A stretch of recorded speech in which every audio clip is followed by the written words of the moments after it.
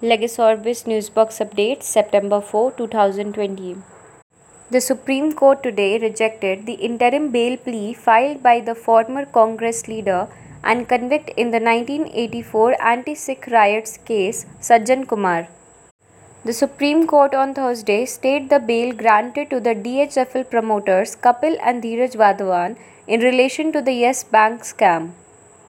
The Supreme Court today rejected the review petition filed by 6 cabinet ministers from opposition ruled states against its August 17 order declining to postpone the national eligibility cum entrance test and the joint entrance exams amid the COVID-19 pandemic, that is Molloy Ghatak and others versus National Testing Agency and others.